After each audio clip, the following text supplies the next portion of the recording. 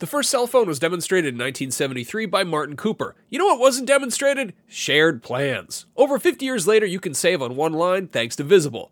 When you switch to Visible, the wireless company that makes wireless visible, you can get a one-line plan with unlimited 5G data powered by Verizon for just $25 a month, taxes and fees included. No hidden fees. No, really. You can look around for them. They're not there.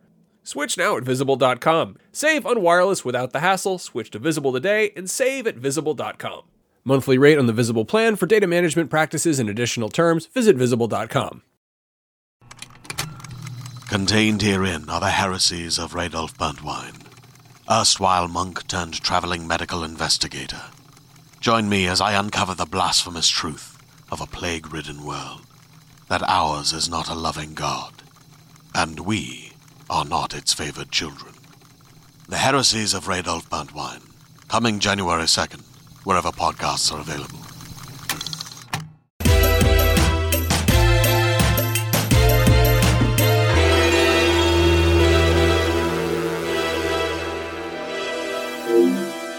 Beyond and hello, everyone. My name is Jonathan Dornbush. This is Podcast Beyond, IGN's weekly PlayStation show and weekly Return of the Jedi spoiler cast. Of course, we're going to be diving deep into the show that we were all talking about before we started this episode.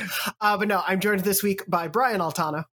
I still don't know why the Rancor Keeper cried like that, but it's one of the most heartbreaking moments in the whole film. We're going to spend roughly about 20 minutes later on that, so I look forward to that as well. We're joined this week by Mitchell Saltzman. What's up, everyone? Hey, Mitchell. And also joining us this week again, Taylor Lyles. Taylor, thank you so much for joining us as well. Thank you for having me, Dorno. And Taylor, especially thank you. Little peek behind the curtain. Lucy O'Brien was going to be on this week's episode, but there's massive construction happening at her apartment building. So last minute she had to duck out, and Taylor gracefully jumped in at the last moment. So thank you for hopping in so last minute. I appreciate it. Yeah, no problem. I guess you could say I'm the real MVP today. That's yep. That please, Red, put that as Taylor's lower third for the rest of the episode. Before we go on, just wanted to briefly say thank you to everyone who tuned in for our Gamescom episode.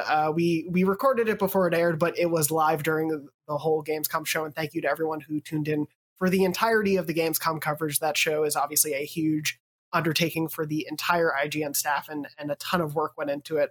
Across the board. So thank you to everyone who tuned in for that as well. And I also wanted to just say thank you to everyone for the Podcast Beyond fans who I've been talking to on Twitter recently for the last couple of days. Just thank you to everyone. There's been a lot of kind support for the show. I just wanted to say thank you because you all are wonderful and we love making the show for you. Before we get into the topics for this week, which are going to include PlayStation Plus games, some more Elden Ring to follow up on Mitchell's hands-off preview, and a few other things. I did briefly just also want to put out a call for more memory card stories. Have a few left in the email that I need to go back through and make sure I didn't miss, but please continue to send some more in, and preferably keep them a little bit shorter. I read every story that we get, and some of them are amazing, but some of them have been like college essay level length, and we just probably can't read that long on the show. I appreciate so much people sharing that, but just for the sake of brevity and time, if you can send something a little shorter, basically if you've gone past the double spaced page, you've gone too far. You could write the long one and then just also have the TLDR version at the bottom, like that Twitter, works. Yeah, like if you want to share that story with us, we're grateful to that and really, really appreciate the candor and honesty that everyone shared with these. But just in terms of sharing them on the show, we want to make sure we can, crystallize them and get them out there for the audience. So appreciate if you're willing and able to do that. But other than that, I think that's all the housekeeping for the beginning of this show. Let's jump in before we get to the Return of the Jedi discussion, of course. Let's jump in. Briefly wanted to mention this month's PlayStation Plus games were announced the day we're recording this. They include Overcooked All You Can Eat, which is for PS5. That is the Overcooked bundle, so it includes Overcooked 1 and 2 and a few other of the DLC packs and things like that. And then for PS4, and then, of course, PS5 backward compatibility, is Hitman 2 and Predator Hunting Grounds. So this is a pretty heavily, third party, obviously, month for it. I think if you've missed out on any of those games, it's a pretty wide selection. And so hopefully there's something that appeals to you. It's definitely sort of an odd mishmash of things. Brian, I'll just throw to you quickly. What do you feel about this month's games? I'm into it, actually. I mean, I personally have all of them, so it's kind of a bummer for me. But if you have been on the fence about getting any of these, this is a great opportunity to jump in. Overcooked, everybody has said enough about this game, but it's worth saying one more time that if you are looking for like a really fun co-op couch game to play with, potentially somebody who doesn't play a lot of video games, or you're trying to get like a friend or a roommate, your partner or something like that to get into video games, this is a great one. And it maybe will make them never want to play video games again too, because you'll be fighting over, burned food or whatever. Hitman's great. More Hitman's though is awesome. The Hitman's one of the best games this year, so play Hitman 2. And Predator Hunting Grounds is like a really, really interesting, really fun sort of asymmetrical multiplayer game that I had a really good time with. And they're continuing to add new skins and DLC to it all the time. So it's made by Ilphonic. They've been doing cool stuff recently. So yeah, download these games, check them out. Even if you don't get to them immediately, just queue them up, put them in your library so you have them forever. Yeah, it's a good sort of jumble of things. And yeah, as Brian said, I think we've talked about Overcooked plenty on the show, but just for reference, All You Can Eat is the PS5 version. So it has improved frame rate, and that's definitely been one of the things. Sometimes those games, when you have 4 people going and it's as crazy and complex as the game gets, it can run a little bit slowly. This kind of improves all of that. And like I said, it has all of the content from that series. So definitely go check that out. And yeah, Predator started a little bit rocky, but as you said, they've been supporting it, since launch. Ilphonic has been doing a really great job of that. They just released Arcade-Ageddon earlier this year as well. So they've got their hands busy with multiplayer games, but yeah, it's cool to see those three. And Mitchell. And I'll just say that Hitman 2 is my favorite of the Hitman trilogy. So if you have not played Hitman, please get on that train because you are missing out. And I've seen a bunch of people already this year who jumped on with Hitman 3, and I've said that I passed on this game for the longest time, and I went back and played all 3 of them. So, man, what a game! Hitman 2. Is that the one with the racetrack? Racetrack. Mission? That's one of my favorite levels. Oh, yeah. Right. That mission's so good. Taylor, I don't know about you. Are you a fan of any of these games? Are you interested in checking them out? If you're not, what's your sort of... I'm actually interested in playing Hitman 2. Is that the game that also had that boomerang looking suitcase where you yes! The homing boomerang. It's so good. You throw the boomerang when they're on the jet ski. Oh, it's so good. When I saw that, I think it was on Twitter, I saw that, I was like, I have to play this game now. So the fact that it's free for PlayStation Plus, I was like, wow, this is even more of an incentive for me to play the game now. Mm-hmm. Yeah, it's definitely a good one to jump into. There's no commentary on the PlayStation blog at this point, so I don't know if it's true, but I know that in Hitman 3, you can import the levels for 1 and 2. I know there's been some weird stuff where games were available for PlayStation Plus, but didn't always give you benefits like that. So double check if it does let you import after you download it and play everything in Hitman 3, because Hitman 3 is amazing, and I keep forgetting that came out this year. But yeah, we have a lot of other stuff to discuss for this month. Those come out next week, I believe, Tuesday, September 7th, and they'll be available to Monday, October 4th. So let's jump into some other topics. As, of course, if you listened to last week's episode or watched it live, you'll know that Mitchell gracefully jumped in the midst of preparing all of his preview content for Elden Ring to speak to Brian and Max a little bit about the hands-off preview that he had of Elden Ring. And I thought we could take this as an opportunity to, now that it's been a few more days, you've had a little bit more time to think about it. And also, people have had time to now see the sort of full breadth of your coverage, to get some questions from the audience. But before we jump into it, Mitchell, and I apologize that you're going to have to talk quite a bit for the next few minutes, but I did just sort of want to say, is there anything that a few days removed, what really sticks out to you from what you saw or people's reactions to, descriptions of what people have seen? What's sort of been kind of sticking in your mind about the game? The one thing that I've learned is that, surprise, surprise, the Elden Ring community is very hungry for new gameplay. And I hate to disappoint anyone, there still will not be any new gameplay shown in this podcast. It's always a bummer when you get to see something really cool and you're not able to actually show what you saw. I wish I was able to, just project from my mind into all your minds everything that, I was able to take a look at. But yeah, that's the big thing. The bummer of not being able to show people what the 15 minutes that, you know, the select few groups of media people got to see. But yeah, you know, I still stand by everything that, you know, I wrote in the preview. I thought it looked amazing. I cannot wait to play it. And I think Elden Ring is doing a lot of things very interesting in the soul space that I think people are going to really be into. And I do hope we get that Cerebro-esque technology one day to see what's going on in your brain. But yeah, speaking of that, I guess a few questions did sort of talk about, you know, Elden Ring in context of other Souls games. And I do want to get to that, but I do also want to, of course, yeah, as you said, don't expect to see new gameplay here of any kind. We're obviously just still going off of Mitchell's impressions. They didn't give any sort of public announcement on when there will be new things shown, correct? Because a few people did ask about that. Cool. No. This reminds me of, was it Cyberpunk a few years ago? There was like a big BCD thing, and a bunch of people, press people got to see it and then weren't allowed to basically leak it or reveal it or show it. And we just had to do a lot of like very old school, you know, magazine style coverage where there's like 4 screenshots and then a lot of words. But yeah, I mean, you know, don't shoot the messenger on this. I saw a lot of comments being like, how come there's no new gameplay? And it's, you know, Mitchell had to play by the rules. And I'm glad that he got to see it and write about it and talk about it, because that's as good as we'll get for a while. Yeah, and luckily, you know, we're less than half a year away from the release date, so it's not too far off. But to jump into some of these questions, first one from Phil that I wanted to bring up was, from what you saw, and I know you talked a little bit about sort of the map integration for this game, which is unique for Elden Ring compared to other Souls games. Like, did you get a sense of how big the map is or how big the world was in general based on what you saw, and especially like just any sort of breadth of comparison to other open world games that you can pull from? Yeah, so when they brought up the map, they kind of panned a little bit to like the left. So the first area is that the first area that they showed was that first open area that, you know, you've seen in trailers. It's the one with like the air tree in the background. And then they panned to the left, and it ended up being, I think it's right after the first Legacy dungeon. And it was like a huge open valley with a forest in the middle.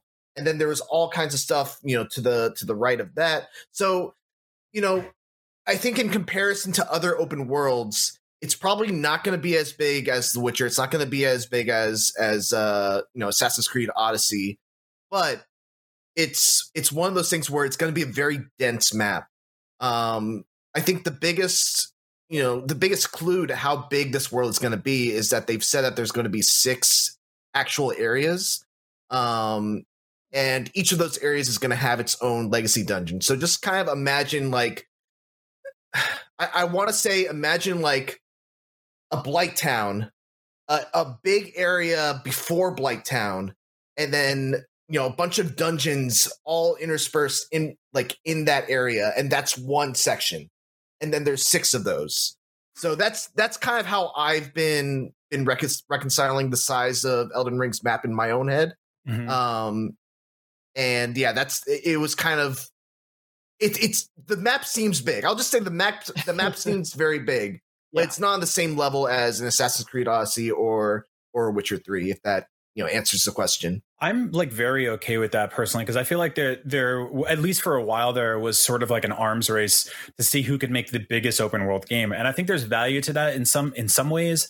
But I also think that like I'd rather have something that's a little more sort of like constrained and bespoke but interesting than sprawling and endless. I actually personally get overwhelmed with like when open world games get too big, and there isn't like a ton to do there. I appreciate the sort of minimalism of some of them, but like at some point I just go like, I'm never going to see all this, you know? And this is a game where I probably will explore every corner, because one of my favorite things to do in games like this is to, you know, tread into an area where you're like, oh, am I supposed to be here yet? Oh, no, I'm not. These things are ready to murder me. Like, yeah, that discovery and immediate, followed by immediate humility is one of my favorite cycles of the Soulsborne genre.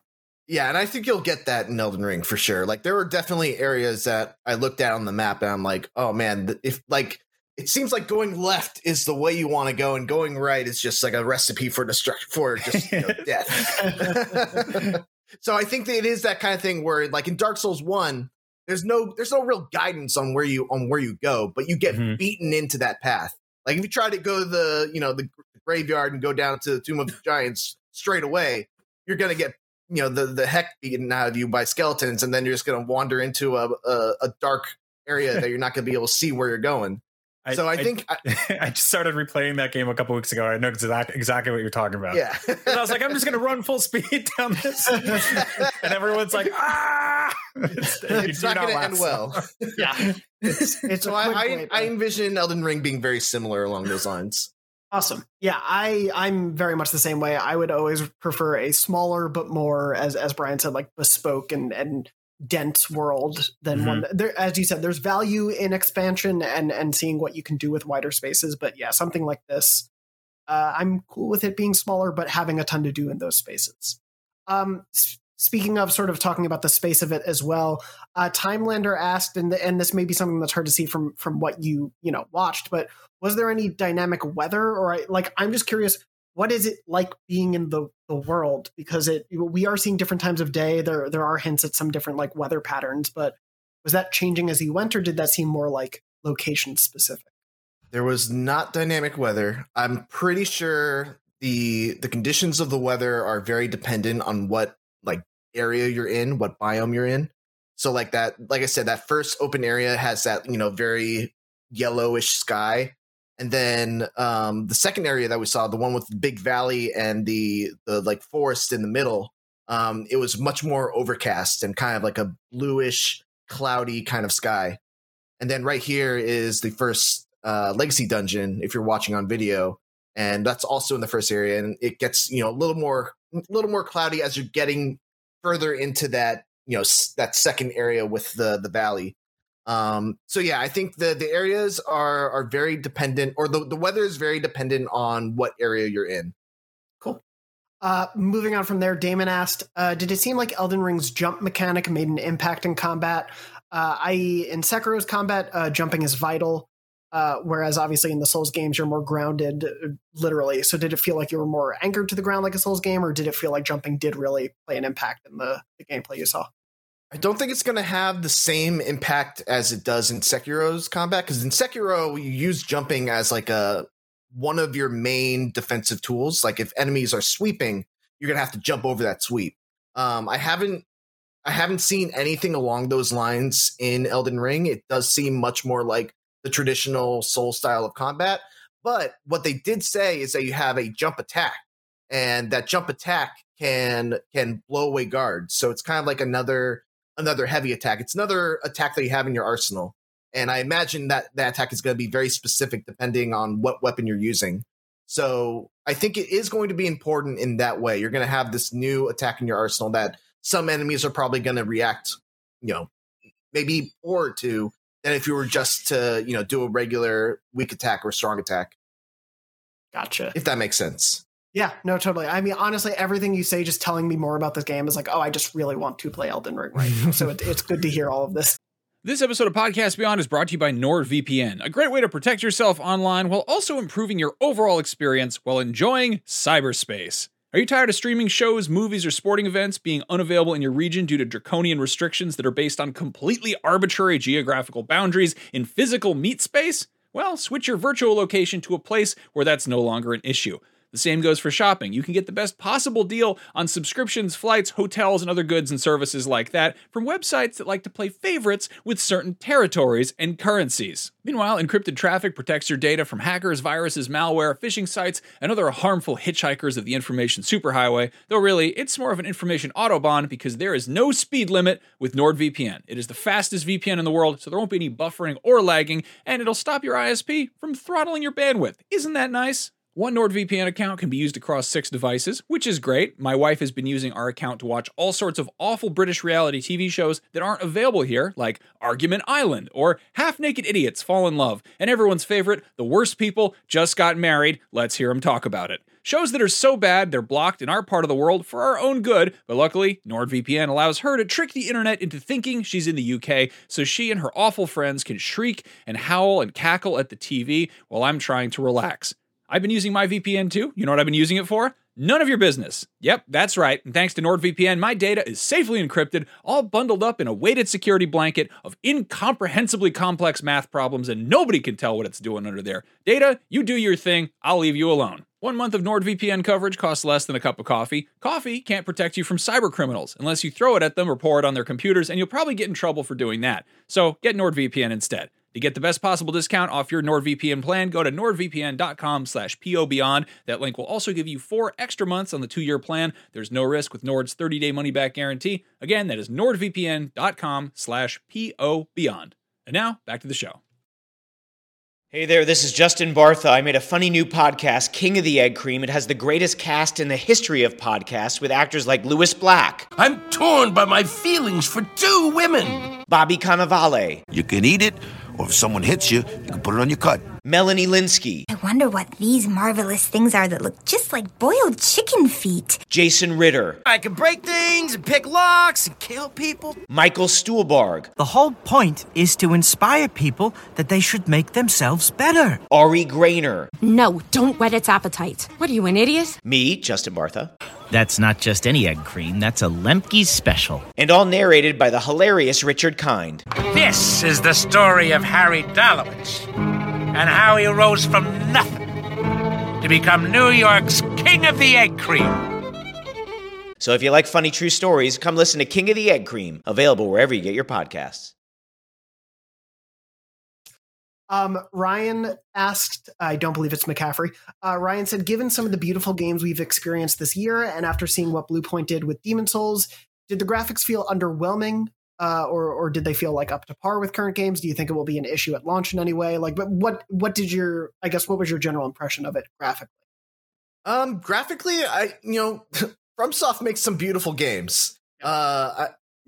It's not on the same level as Demon's Souls because obviously Demon's Souls was made from the ground up for PlayStation 5. There's no PlayStation 4 version of the Demon's Souls remake. So this has a look that is kind of reminiscent, I think, of Dark Souls 3, of Bloodborne. It feels along the same lines of quality. But that said, like, it's still absolutely gorgeous. The draw distance is super impressive. The art design is, second to none in terms of this style of game. And yeah, I was super impressed by what I saw, but not blown away in the way I would be if it was, a PlayStation 5 exclusive or a game that like screams, current gen PlayStation 5, Xbox Series X, etc. Oh, I don't think I can hear you anymore. You couldn't because I muted my mic while I took a sip of water. Obviously tell me if Mitchell and Brian, if I'm way off base. And Taylor, before we go any further, are you a huge Souls person or are you someone who hasn't played? Are you interested in Elden Ring? Like, where do you sit with Soulsborne? Yeah, so I actually do like the Soulsborne games. I haven't played Sekiro yet, but I'm really excited for Elden Ring. And, I'm just like echoing what Brian said earlier too.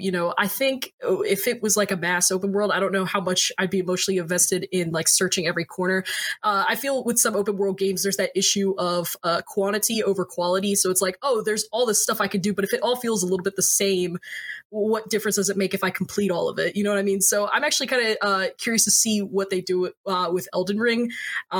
Just that teaser trailer that we saw, like the announcement, the reveal trailer, I was hyped for it. Reading Mitchell's preview, I was like, can I play this right now? Or just find a time machine and just skip to January so I can play it.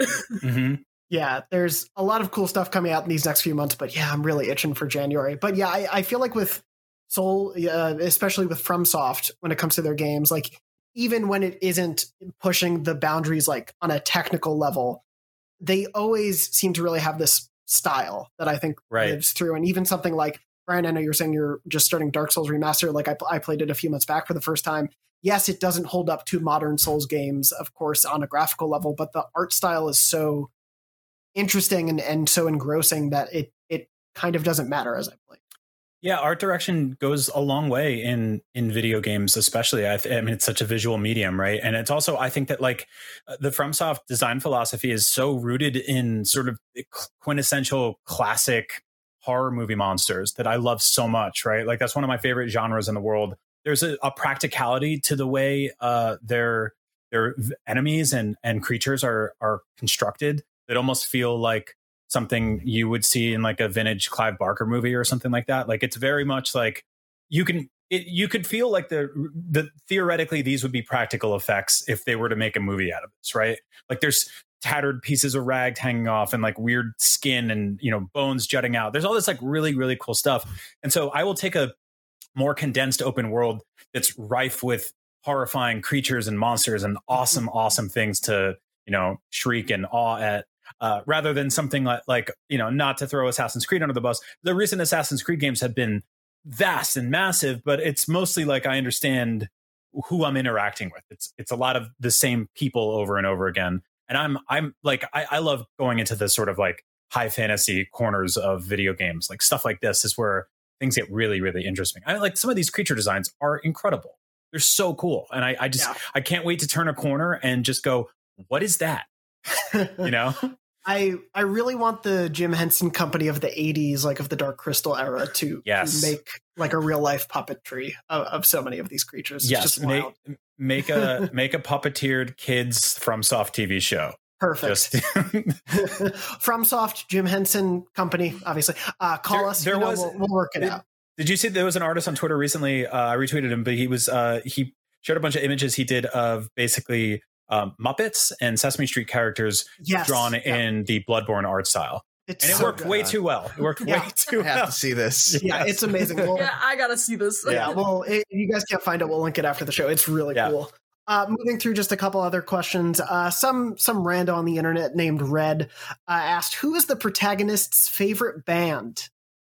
This is such a good question that I actually asked Kitaro-san while I had my Q&A. What? And surprisingly, he said BTS. BTS is the Tarnished's favorite band.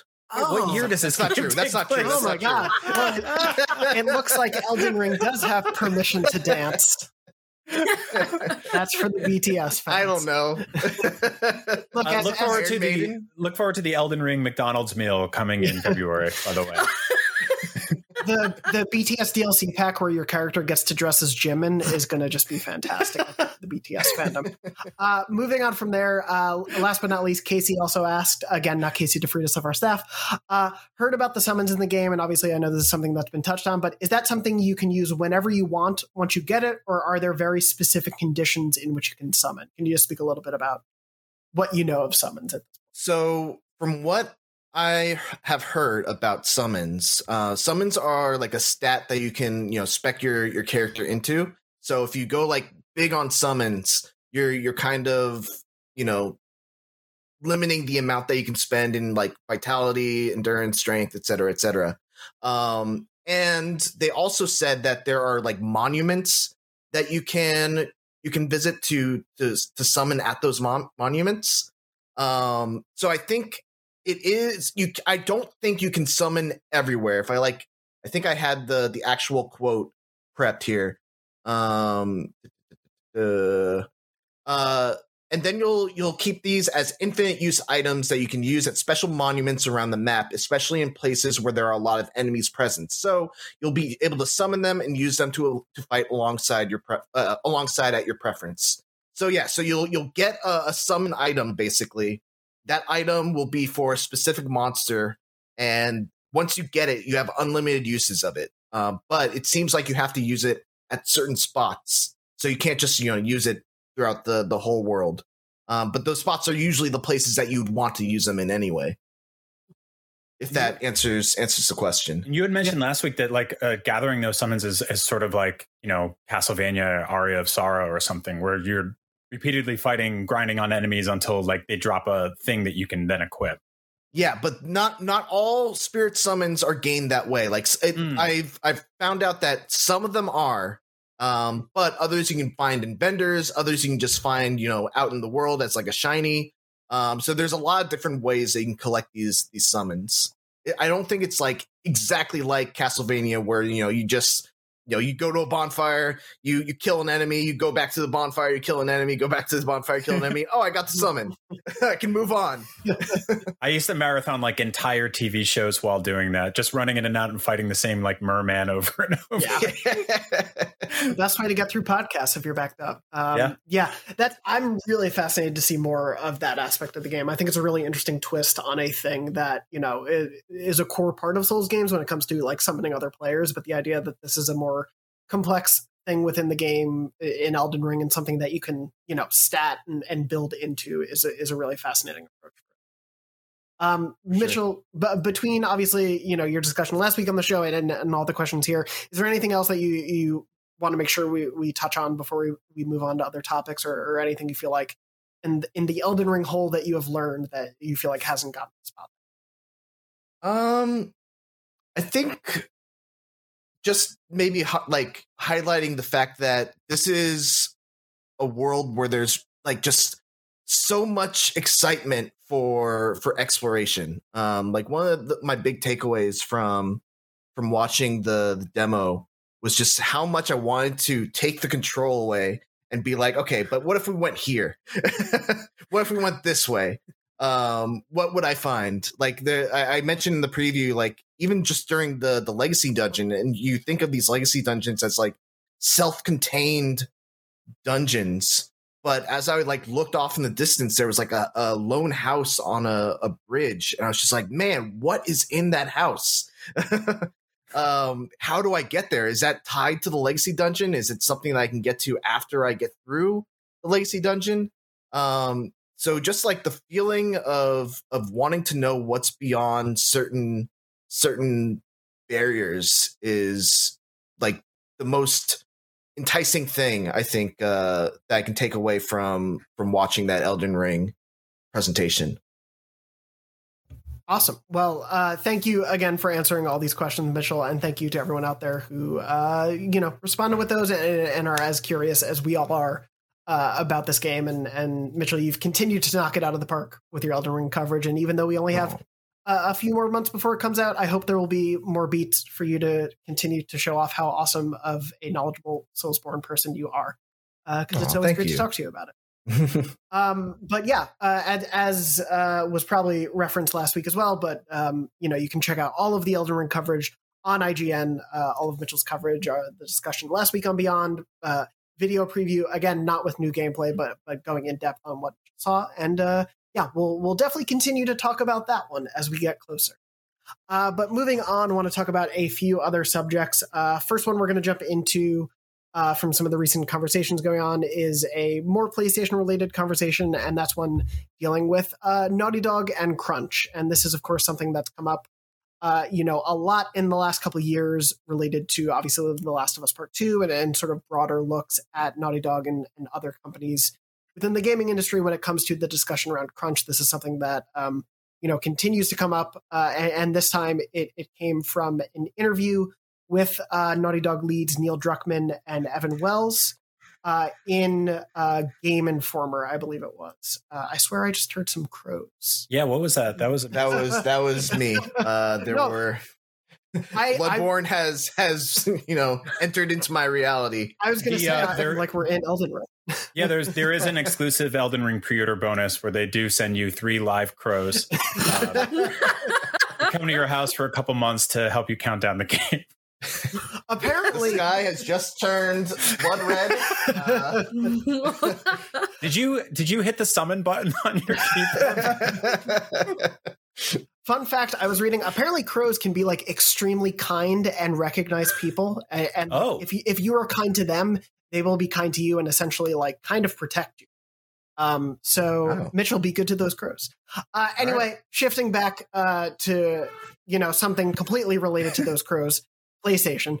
Going to talk a little bit about this discussion. I just wanted to pull out a few highlights from this. Obviously, there were news stories on IGN, and the full interview is on Game Informer that you can read with Evan and Neil. It goes through a ton else than crunch, but obviously the crunch aspects got sort of the focus of discussion. One or two of the things that were discussed were both crunch and unionization. On the crunch side, I did want to pull a couple specific comments. These are in response to a question. Naughty Dog is such a proven track record, but that hasn't come without a cost. Over the years, you've come under fire for studio crunch. Could you speak to your personal experience with crunch and how that's affected the studio? Evan replied, I have definitely personally worked very hard over the years. I think some of that has helped me get to where I am in my career.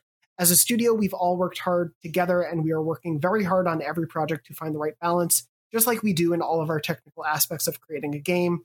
We have postmortems, and we look at how the animation went, and we look at how the design went, and we dig really deep into all the things that we could have been could have been better and the things we got right. We do the same thing with production.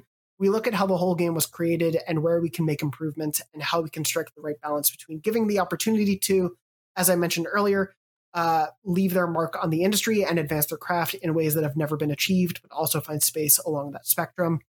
And then Neil said, we have so many talented people that are good at solving problems, whether they're creative or technical. Let me go back to The Last of Us Part 2. Some pillars that were important to us were diversity in the people we hire and the characters that we have in our game, as well as accessibility and how do we make our games more accessible. Likewise, we are looking at quality of life for preventing burnout to employ the brain power we have in our studio. And we started coming out with working groups to talk about the areas in the studio where we can improve. We worked a particular way when we were 40 people. Now we have to evolve as we keep growing. And there's a little bit more as they go on. Neil says everyone has a different definition of what crunch means. And I guess for us, we think of it as how do we look out for the well-being of our colleagues and everyone that works at Naughty Dog, which is some combination of how many hours you work and how much stress you're feeling. Whether that's something that's going on in the office or at home, we find that there is no one solution that fits everybody. Everybody has a unique situation we might need to address. And Brian, I want to start with you because obviously we've talked a lot in the past about obviously, Naughty Dog's games and the crunch sort of discussion around it. Mm-hmm. They're clearly not denying that crunch has happened at the studio, but obviously talking about some of it's this weird complex conversation where I think they're talking about some of the benefits of how hard their team has worked and the things they've produced, like the accessibility advancements that have happened out of The Last of Us Part 2 and things like that.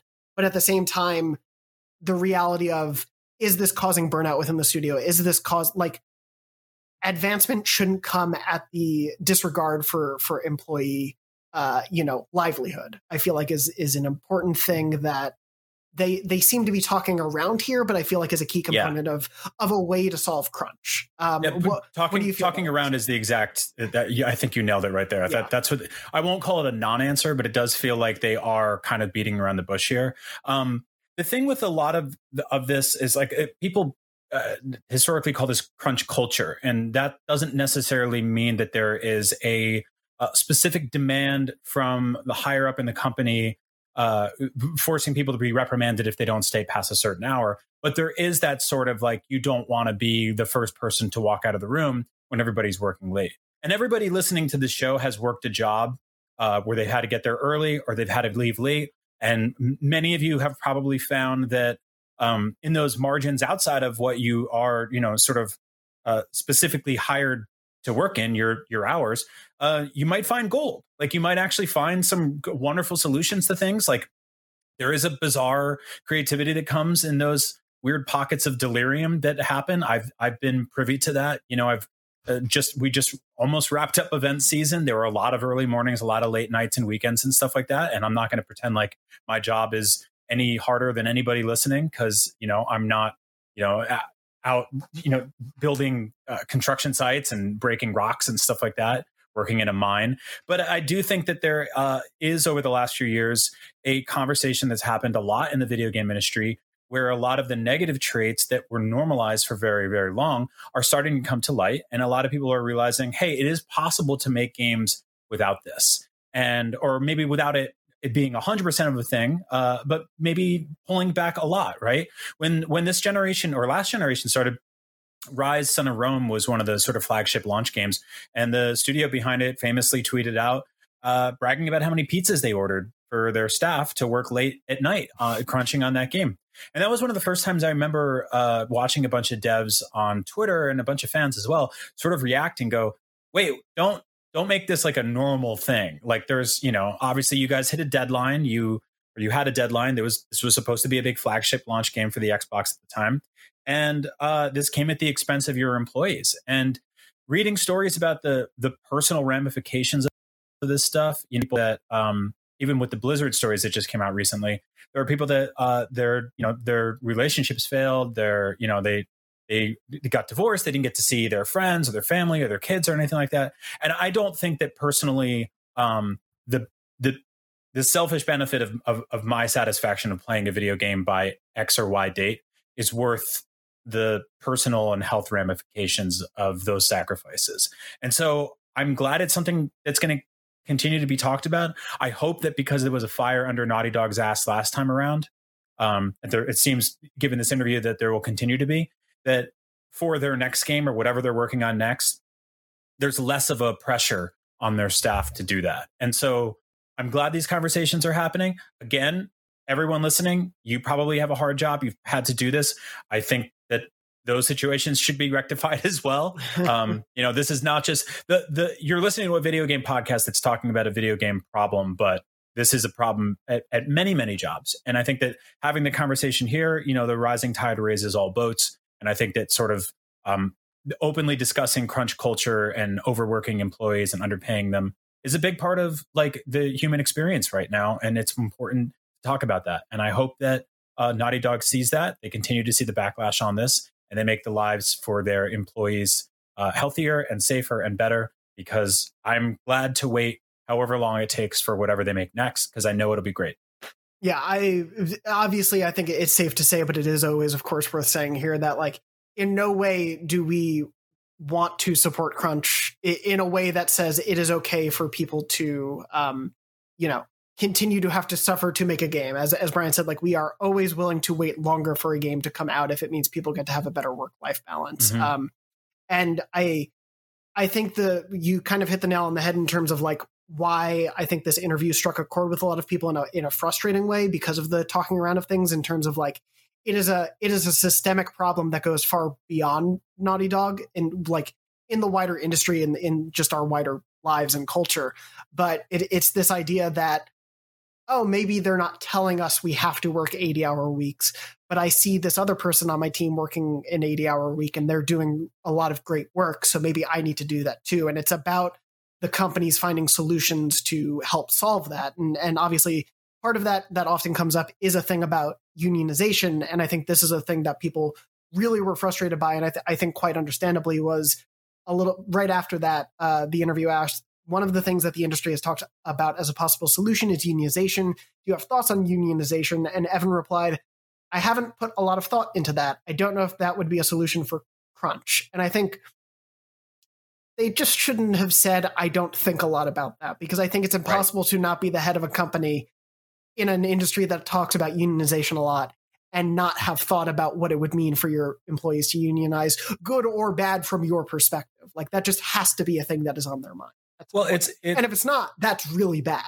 Yeah, I agree. And it's also, this is not an indie studio making a quaint puzzle platforming game. This is a studio that is making AAA, deliberately cinematic stuff that I would say is at its best, up there with, top tier Hollywood movie productions. They're working with actors who and mocap actors, voice actors, one and the same these days, many of which are unionized. It's not like they are completely separated from this. Like in the movie industry, there are, you don't necessarily have the same exact thing where a game wraps and everyone gets fired, or a movie wraps and everyone gets fired. Those teams will move from production to production. The production teams that we specifically partner with during event season at IGN are people that are working deliberate hours. They get deliberate lunch breaks and stuff like that. Like that is very organized. That's a big part of Hollywood. And so if you're going to be like, oh, our games are, the movie experience, and they're even getting, HBO adaptations, Google what a union is. Look it up. Yeah, I think quite understandably that answer really bothered a lot of people, myself included, because it's something that just has to have been on your mind. And if it isn't, that is a very worrying concern. I do think in terms of the broader point, and it's one of those things where it's like, I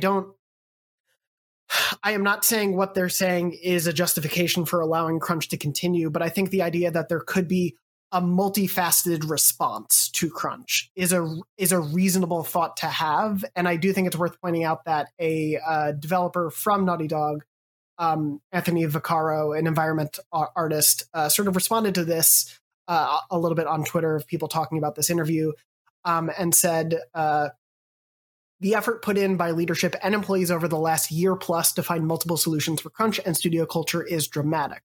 Finding the balance of letting devs push for things they are passionate about while not causing themselves or others to crunch is difficult and takes time. The one-size approach has always failed, and leads recognize that, so the whole team is working hard for multiple solutions.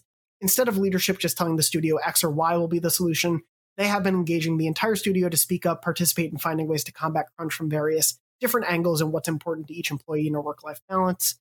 Change doesn't happen instantly and takes a lot of hard work from all members of the team, which thankfully we have.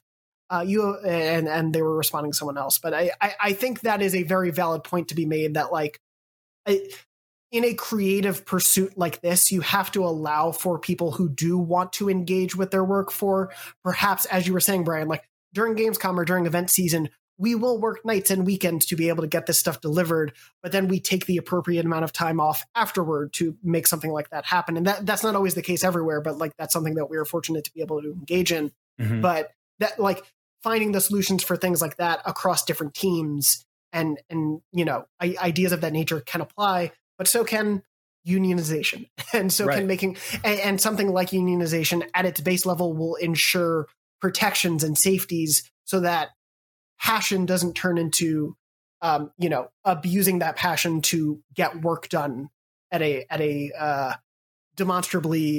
that demonstrably hurts the employees, which I think is why people push for unionization so much. Totally agree. One last thing I want to say in this before, I feel like I'm hogging all the air here, but the thing that I think a lot of people are forgetting is that these games aren't made in a vacuum anymore. These massive AAA games are made by giant studios that are also connected with international basically development houses, third-party outlets that are doing things like animation and texture gathering and asset photography, all that kind of stuff.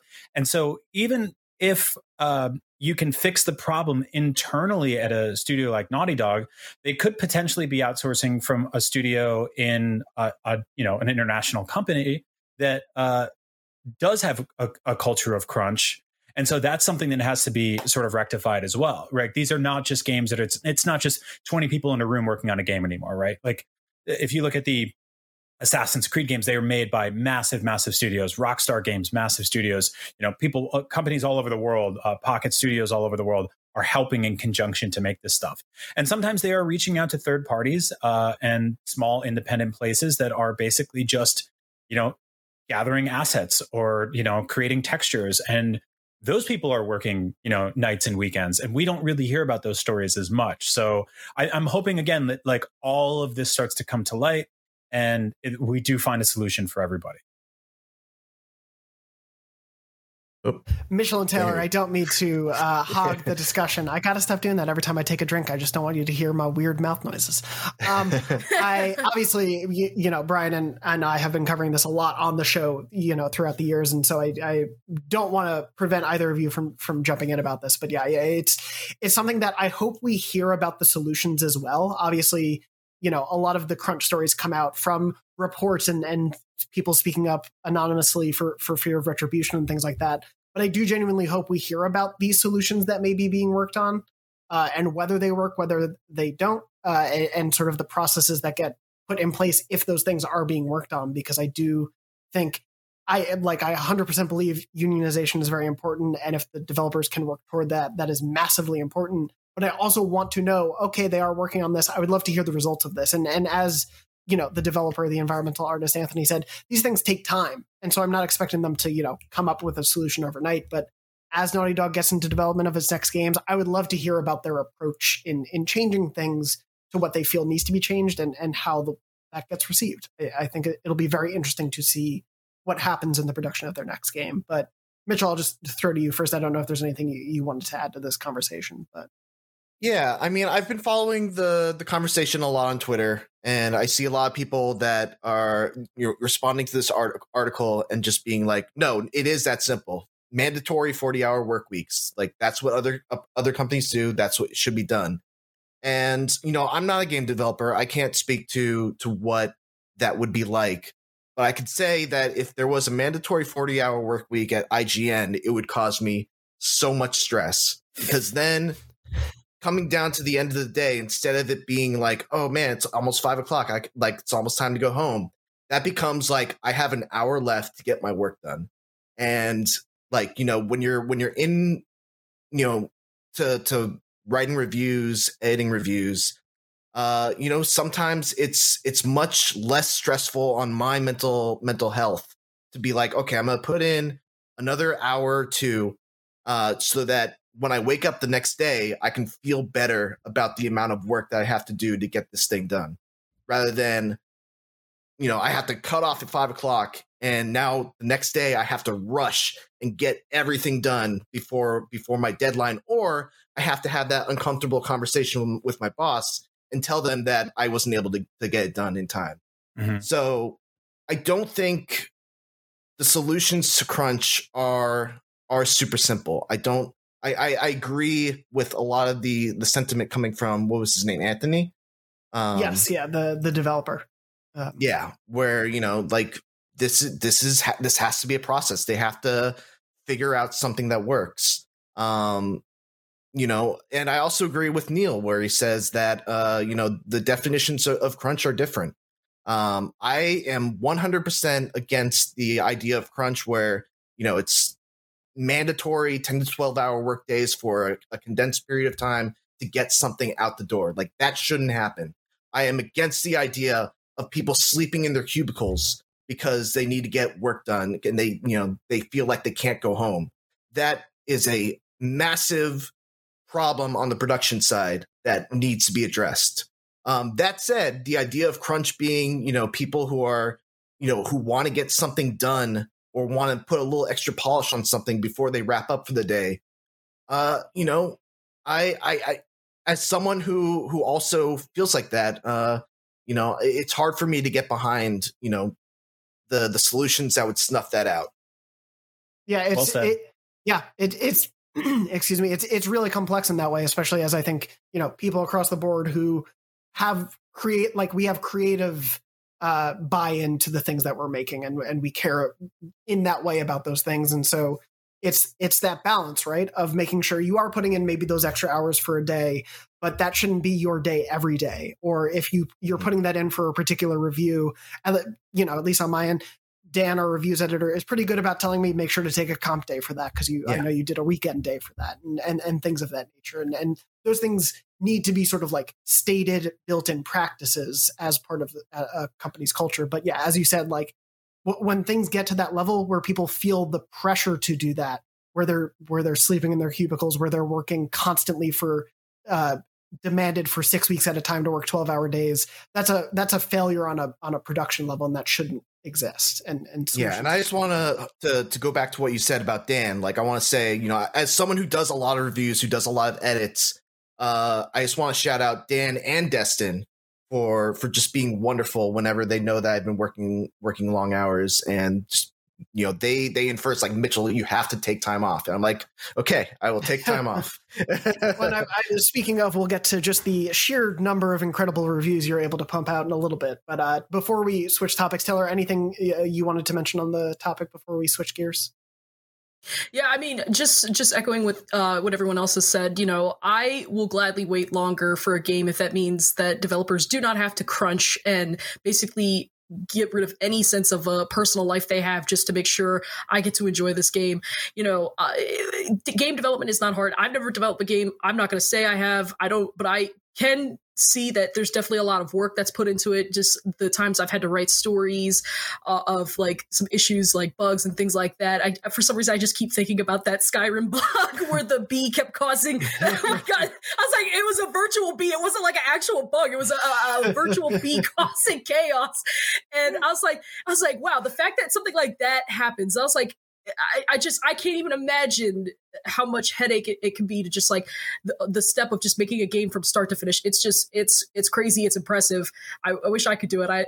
But you know, when I hear stories about how games I love and hearing about people who worked on it basically having to essentially suffer to make sure that this product comes out pretty polished, it makes me feel a little guilty.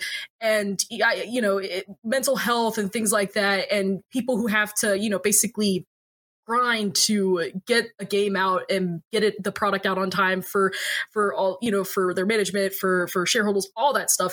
It's a little disheartening because we see that there's burnout in game development, and the turnaround and the short retention that there is for game development. Clearly crunch is not helping in this. So if there's an opportunity where they can address the crunch, and of course crunch is always going to be different and things like that, and I can't speak too much about working extra hours because I'm a little guilty of that. But I like that management tries to hold me accountable and make sure hey, I know you're putting it, you stayed a little longer, you should try to duck a little early the next day if you can, and things like that. And the fact that this is still an ongoing problem in game development is a little sad. I wish that there is a more firm solution to fixing this, because I don't know, it kind of stinks when you hear people saying how they really want to be a game developer and then they stay for less than 5 years because they just get burned out so quickly. That's not okay. Mm-hmm. Yeah, the turnaround and the burnout that feels so prevalent, especially in stories that we're hearing, is obviously a result of things like that across the industry. We're not just talking about Naughty Dog here in that regard, and it's something that we continue to hear about, and obviously something we want to continue to discuss on the show because it's important. In our minds, I think, as everyone has said, we love playing these games. We are so impressed by the incredible amount of work that goes into all of it, but we never want that work to cause people's lives to be hurt because they were making a video game. No one should ever have to suffer making a video game to get us a cool weapon at a game. That just shouldn't be how it goes. And so we hope to continue seeing this change, obviously, as we hear more about these stories at PlayStation Studios, at third parties on PlayStation, just in general. The industry will talk about it as it comes up. But as I mentioned, that is an interview. Those quotes I pulled from are a larger interview on Game Informer, so you can go check that out for a full deep dive there.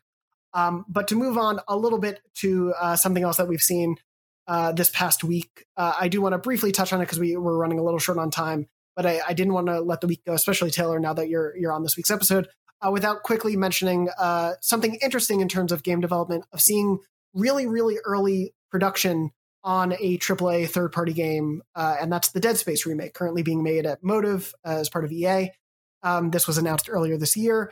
And we got a live stream earlier this week of a couple of the leads on the game showing extremely early looks at this. This was stuff that was legitimately wireframe test rooms where they were trying out combat where nothing else but the player and the enemies were at all polished. It's very bare bones in some places because this is how they're testing things out, how they're developing things. We got a couple of shots that were elemental moods and ideas of what a hallway might be like if you're watching the show. I recommend checking it out. Huge shout out to also former Podcast Beyond guest Khalif Adams, who was co-hosting that stream. It was really well done. I loved this really, really early look. I loved that they were being so honest about this, because I feel like when it comes to AAA game development, it is always so secretive. And obviously this is, a pre-planned stream by the devs showing specific things, wanting to show it in a good light, of course.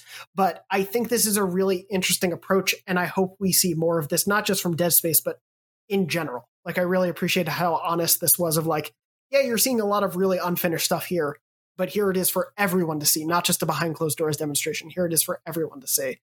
Brian, I'll briefly start with you, and then Taylor, I definitely want to hop over to you. But Brian, what do you think of this? Yeah, no, you nailed it. I'm such a geek for behind the scenes making of stuff. Historically, I'm not crazy about when games get announced with these sort of navel gazy videos. EA had a history of doing that for a while, of sort of being like, here's me on my computer and I'm making a Star Wars game, and I'm like, can I see it? And they're like, no. And that's not the case here, right? I think this is a remake, so we sort of understand what the skeletal frame of this game is going to be like. Because we've played it before. Many of us have, and if you haven't, please do, because it's great. But B, it's just really cool to see, here's them presenting problems and solutions, talking about that with transparency and sort of saying, this is a concept art. This is the mood we're going for here. We're going to flat out say there's no microtransactions. This is, some of the ideas and some of the tests, the triumphs and failures along the way. That stuff is so, so cool.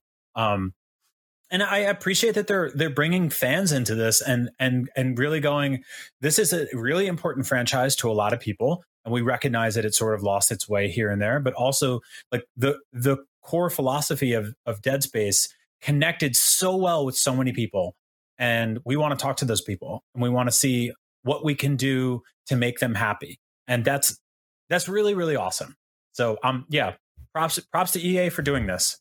Yeah, I think it's a really cool look. And yeah, it ties into their broader theme of trying to bring in sort of like community councils to help, advise on making sure they get it right. I think it's a really cool thing. But yeah, Taylor, I wanted to throw to you just as like a huge Dead Space fan. I know what do you think of the first look?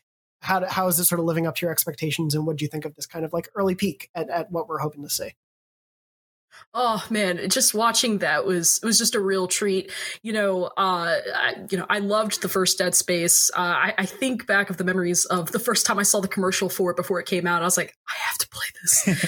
And Dead Space 2 was great. Dead Space 3, I don't want to talk about that, but the fact that the series had the fall that it did, the fall from grace that it did, and when I heard that they were going to remake the first game, and I was really cautious just because it definitely, as the series progressed with the few games that it had, it definitely focused more on like that action kind of thing, and I was like, no, bring back the horror. I think there was a little bit of apprehension that at least I saw online where people were like, why are they remaking the first game? The first game was great. It was great, but at the same time too, like I'm not sure. I think this is probably the best way for them to go with remaking the game, and the fact that they're showing us early production development build and just being like, hey, here's what we're working on. This is what we got so far. That level of transparency, I think, is very crucial when developers are taking the mantle of a beloved franchise. It helps engage the community. It helps get community feedback much earlier in the development. And not only is it beneficial to the developers, but it's also beneficial to the community and just the fans of the series as a whole. And I just can't stop looking at one of the comparison pictures of the first game from the original to the development build. I was like, yes, I know this is an early build, but oh my God, the lighting, the atmosphere, the detail on Isaac's armor, just all this stuff. They're striking so many good chords with me, and I'm more excited to learn more about this game. I'm excited to see how they handle this game, because I was like, I don't know who else could handle Dead Space. I don't know. Visceral's gone. Like, I don't know if I'd want anybody else to touch it, but this put me a little bit better peace of mind. I want to see more.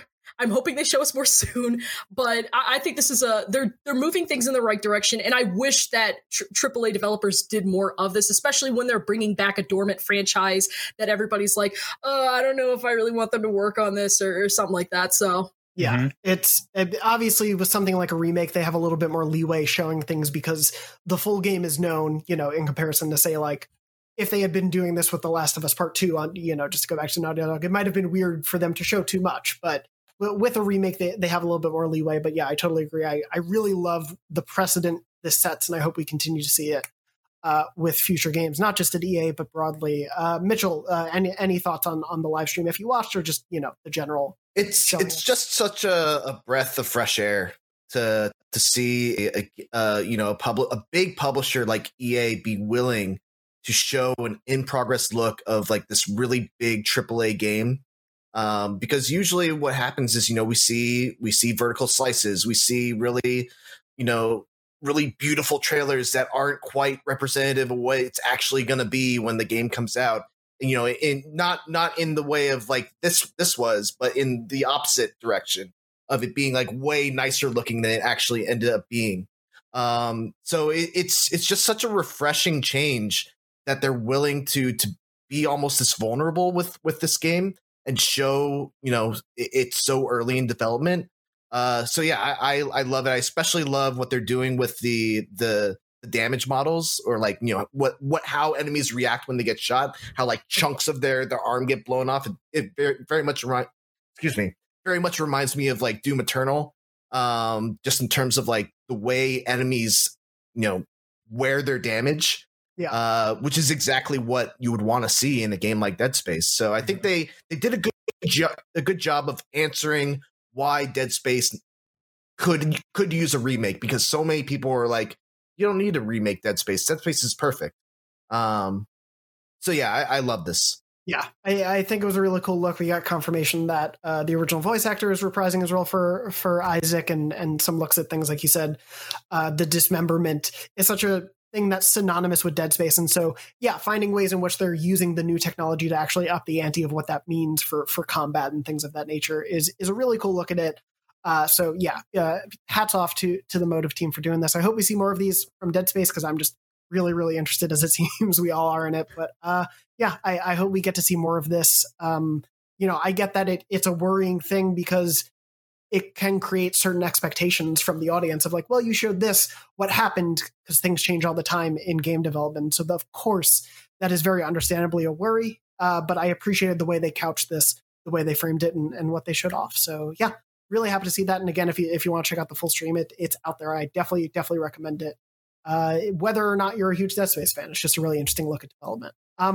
Before we wrap up, since we're pretty late on time, do just want to briefly throw to, I guess, sort of a combo of / things you've been playing / things you might want to promote, content that you've been working on, anything like that. So Brian, I'll start with you. I've been playing Saints Row 2. I went and revisited that game after the reveal of the new Saints Row reboot, because I noticed there was a large conversation among that audience that I guess I'd never really put together. That audience has been completely splintered and split in half for a very long time now, between people who really like Saints Row 2 because it was, semi gritty and serious at times while still being slapstick and cartoony all over the place, and Saints Row 3, which like totally veered into kind of nonsense world. And I've always really loved both. I've always preferred 3. The developers of the reboot said they're sort of like looking at 3 as the sort of the boilerplate, or the template for where they want to go with the new reboot, which obviously, kind of frustrated some players. But I'm playing 2 now to sort of reconnect with that franchise. I've been doing that a lot with games when Far Cry 6 got announced. I'm like, let me go play the old Far Cry games. And I'm really enjoying it. So I'm almost done with it, actually. And I'll probably talk more about it next week, but yeah, I'm just happy they're making a new Saints Row game. So nice. And Mitchell, want to throw to you. You've since we last had you on, not last week, but before that, you've been in quite a busy review period. You did the Ghost of Tsushima Iki Island expansion review. You just put up, I believe, today. Did you do Sonic Colors Ultimate? Yeah, Sonic Colors Ultimate, Sonic Colors Remastered. Yeah, you did both those reviews, but yeah. So, what have you been playing? / what do you want to point people toward? Oh, I gotta be careful here. I'm playing some embargoed stuff. I mean, the next God of War is great. I agree. But, I've never heard of it. So if it's Elden Ring, tell the crow to scroll 3 times. No, I've been playing, obviously, Sonic Colors Ultimate, which, I really, really enjoyed. I've been playing... What have I been playing? Oh, obviously, Guilty Gear Strive. I always play Guilty Gear Strive. That's just a game that I'll probably be playing for, the rest of my life. And... yeah, I mean, outside of that, apart from some of the embargoed stuff that I've been playing, just... games with friends, Among Us. Fair enough. I'm sorry, it's a weird answer. I'm trying to solve the puzzle of what I know what they could be. But yeah, I definitely biggest games. If it's a review, Mitchell might be doing it because he does those. It's quite not well. A game I'm reviewing. I'll say but anyway, I just wanted to point people toward your Iki Island review. It was a really great review, as of course you reviewed the original game as well. So people have probably already jumped into the expansion. I know that the standalone Legends mode is available starting this Friday for people. But yeah, go check out that review if you haven't. And if you're a Sonic fan, go check out the Sonic Colors Ultimate. I've never played Colors, so I'm looking forward to it. It's one of the best modern Sonic games. So if you're at all curious about Sonic, awesome, definitely check it out. Always curious about Sonic. That's how I live my life. The internet's great for that. Taylor, what causes this blue hedgehog to run so fast? It's the power of Ben Schwartz's voice is what I imagine. Taylor, anything you want to point people towards / what have you been playing that you want to highlight? Well, I recently beat Psychonauts 2, and I'm going to start playing. Oh yeah, it's so good. It was well worth the 15 plus years that we had to wait for this game. But I'm also about to start Ghost of Tsushima Director's Cut. I waited to play this game because I was like, do I want to buy it on PS4? They're probably gonna release it again on PS5. I'm glad I did that, so I'm gonna play that soon. I am playing a game for review. I cannot say what it is, unfortunately, but so I'm gonna have to try to split times for that, but obviously the review is going to prioritize for me. But I'm excited to play Ghost of Tsushima. I read Mitchell's review for both the expansion and the base game, and I was like, oh god, I gotta play this so bad. So that's on my current plate right now. Let's trade NDAs. I'll tell you if you tell me. If you play this episode backwards, you'll actually hear every game they've been playing. But yeah, Taylor, I hope you enjoy Ghost. Definitely a lot. Roughly double the time you expect to play to also include photo mode time. You're going to spend a lot of time taking photos. And petting the animals. Yes. Yeah. Which there's now even more in Iki Island. Mm-hmm. It's great to just go up to a bunch of monkeys and hang out with them. It's wonderful. I'm actually super envious of you that you're playing that. That's like one of those, like, I wish I could wipe my mind and play it from scratch. Yeah, you're going to have so much fun with the game. You're going to get so lost in it. It's just such a beautiful world. It's such a damn, it's so good. It's so great. We'll definitely talk about Ghost more on maybe a quieter week, but we had a lot to talk about. But yeah, check out Mitchell's piece, both the Iki Island review and the Sonic Colors Ultimate review, and all the other work Mitchell's been doing recently. But yeah, I've been playing Iki Island. I started up Genshin Impact because I need to get Aloy because I'm a PlayStation podcast host and I need Aloy when she appears in another game. Who's your current squad? I've been doing that. Who's your current squad I'm just at the beginning of the game, so it's still pretty much like the basic people, whose names I'm forgetting. But the ice guy, the fire woman with the bow, the lightning librarian, and my character. So yeah, it's really fun. I like it. It's a very pretty world, and I like just hanging out in it. And yeah, I have lost several nights already this week to it, and that's probably going to be the case for a little while. But that pretty much wraps us up for this week's episode of Podcast Beyond. Thank you, Brian, Mitchell, and Taylor for joining me for this week's episode. Thank you all for taking the time. And thank you to Red, our producer, as always, for making the show happen. And thank you to everyone out there for watching and listening. And thank you to everyone who sent in questions and everything for this episode as well. We hope you're safe. We hope you're well. And as always, beyond. Beyond. Beyond. Beyond.